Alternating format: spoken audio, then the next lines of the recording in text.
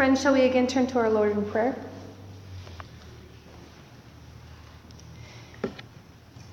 Gracious and loving God, as we have heard your word, help us to hear your word. Guide us in our understanding and in our knowing. Let the words of my mouth and the meditations of all of our hearts be acceptable in your sight. O Lord, our God, our rock, our creator, our redeemer, and our sustainer. Amen.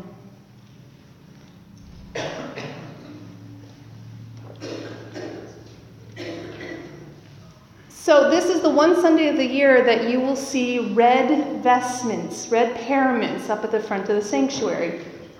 And that's because today is the day that we celebrate the day of Pentecost, the day that the Holy Spirit came into the lives of the disciples, into the life of the early church. It's the day that we celebrate the fire of the Holy Spirit in the church. And hence the reason for the color red, to symbolize fire of the Holy Spirit. As we celebrate the day of Pentecost, we remember that first Pentecost, the day when all the disciples were gathered in the upper room.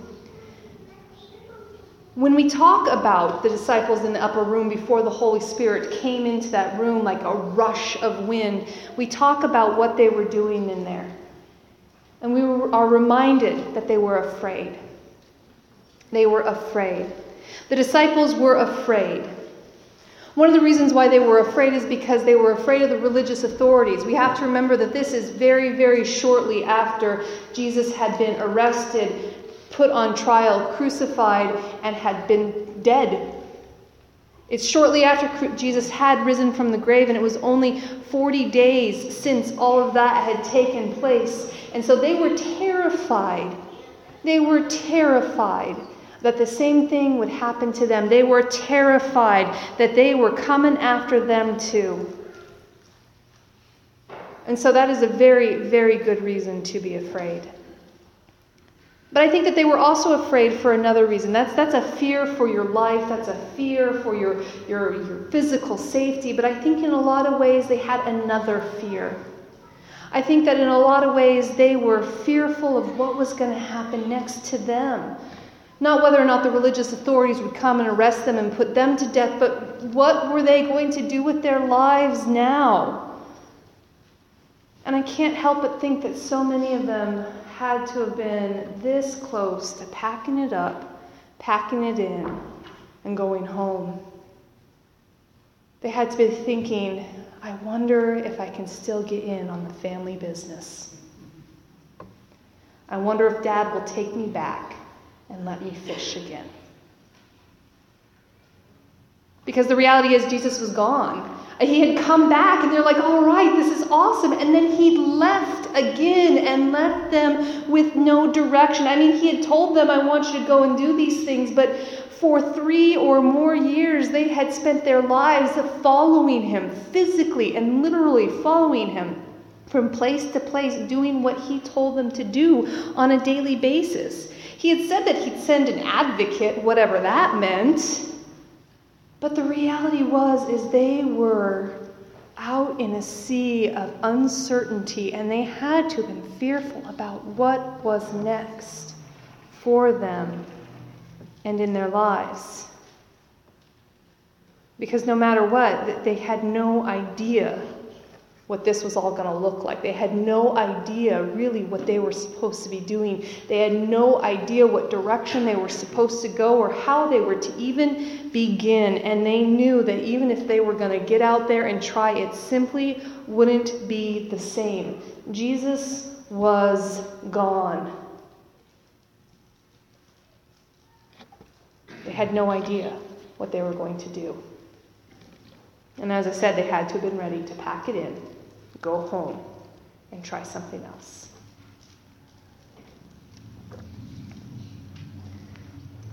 So that's the biblical stage.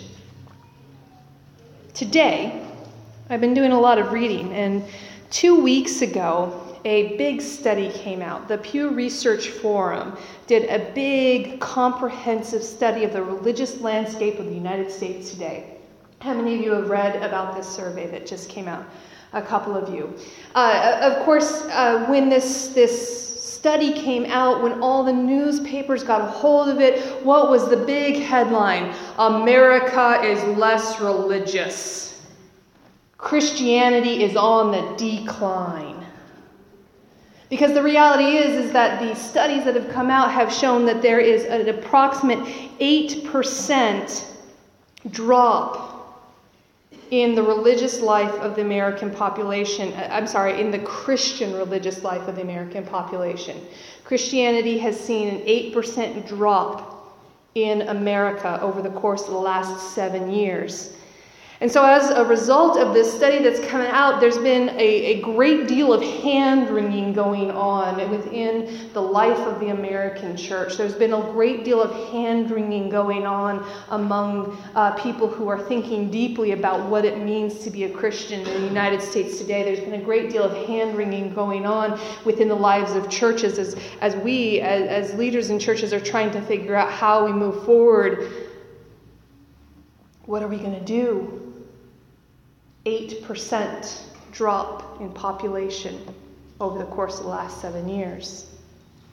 Now, of course, over the past several years, there's been other studies and conversations happening in a number of different circles about the spiritual life of millennials. Millennials are the people who are in the generation just below me. I'm at the very tail end of Generation X. And so as the millennials are getting into their 20s and early 30s, there's a lot of studies about their religious life, who they are and what they want out of church, and if they want anything out of church. There's been a great deal of studies about the rise of what are called the SBNRs, or spiritual but not religious folks, the nuns who have no religious affiliation, or the duns who are simply done with church.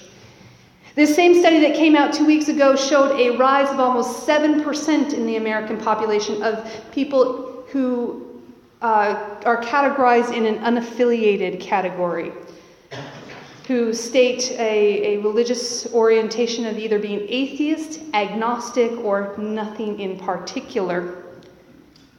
And as we've been talking about this, there's been a great deal of hand-wringing going on about what this means for us in church and what this means for the life of the Christian church, because at almost exactly the same rate, 8% decline in Christianity, 7% incline in unaffiliated.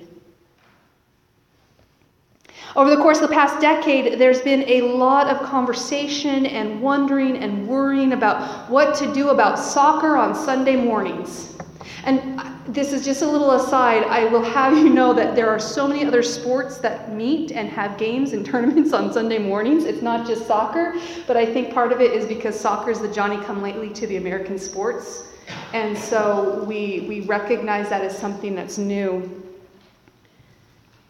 And as that rises and families are having to make more and more choices about what their families are going to be doing on Sunday mornings, there's been a whole lot of hand-wringing going on.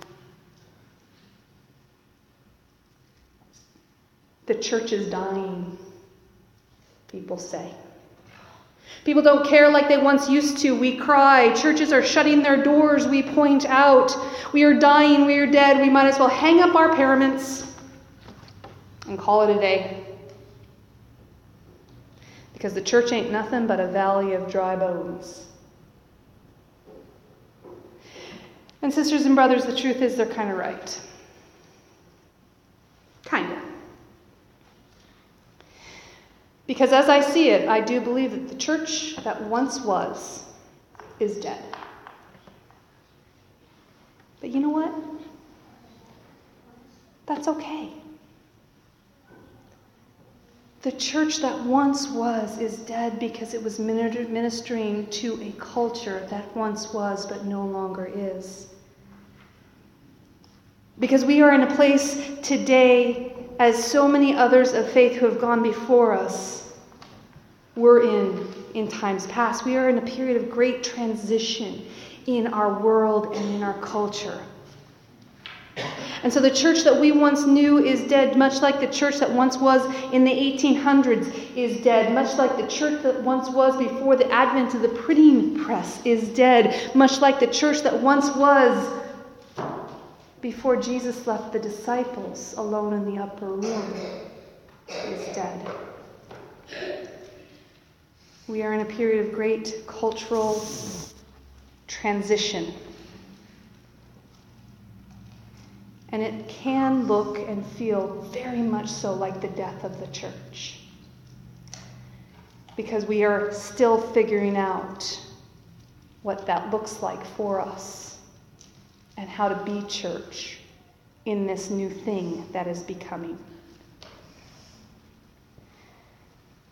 And while we figure that out, there's a lot of pain, and there's a lot of difficulty, and there's a lot of worry.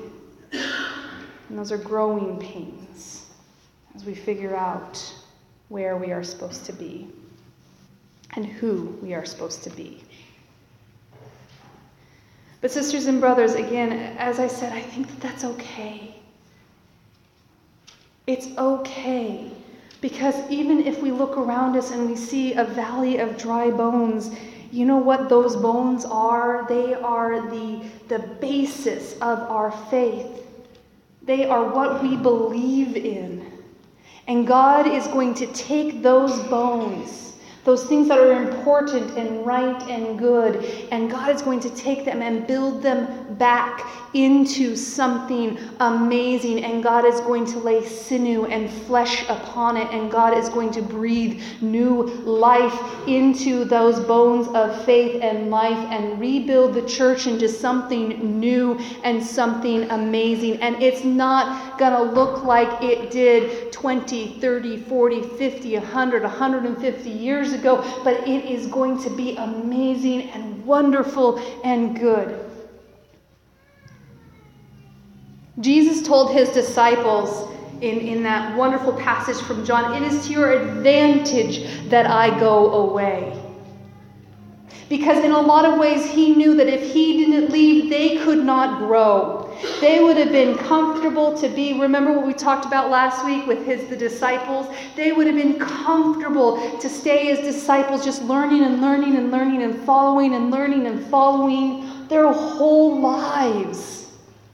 It was to their advantage that he left, because he was able to send the Holy Spirit, which would not allow them to remain comfortable simply learning, but instead pushed them out of those doors, sent them out into the streets to do something, to send them out to be apostles, to share the good news of Jesus Christ in the way that they were completely not comfortable with, but they were sent out to do it anyway.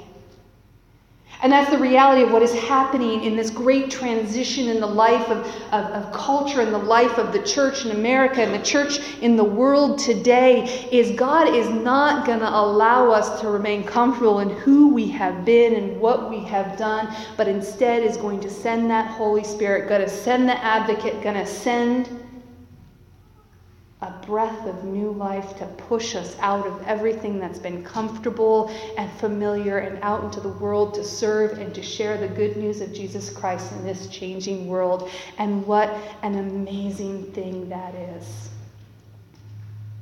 I'm not saying that it's not going to be hard. We already know that it's hard. We already know that it is painful to see things changing that are so important to us. But sisters and brothers, I want to remind you that the Holy Spirit is with us.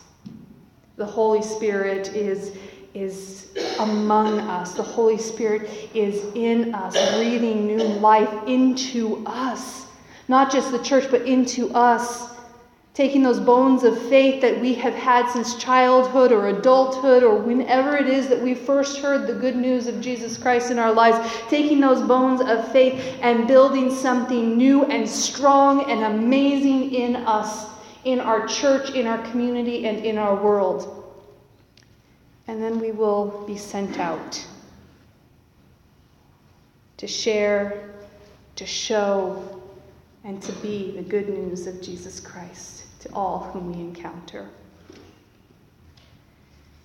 Sisters and brothers, in the wake of these studies that are showing that the religious life and the religious landscape of the United States is changing. There is no better time to celebrate Pentecost. There is no better time to celebrate, because we can be reminded that no matter what, God is breathing new life, sending a wind of change and a wind of energy and a wind of inspiration to push us out our doors, to push us out of what we are comfortable with and into the world to do God's will, to show God's way, to share God's love, and to be God's people. Let us embrace that. Let us give thanks to God for that. And let us celebrate the presence of the Holy Spirit in our lives this and every day. Let us pray. Gracious and loving God, this morning we come to you as children who confess that we are afraid. We do not know what the future holds for us or for the church that you have called us to be, and we do not know what that looks like, and so we are afraid. Gracious God, send us out of this room and into the world. Help us to throw open the doors and be church in new and amazing and unimaginable ways. Give us the courage to try. Give us the courage to fail. Give us the courage to succeed. Give us the courage to follow you in the ways that you will lead us into this new and amazing future. Be within us. Lead us, teach us, guide us, show us your way each and every day. Amen.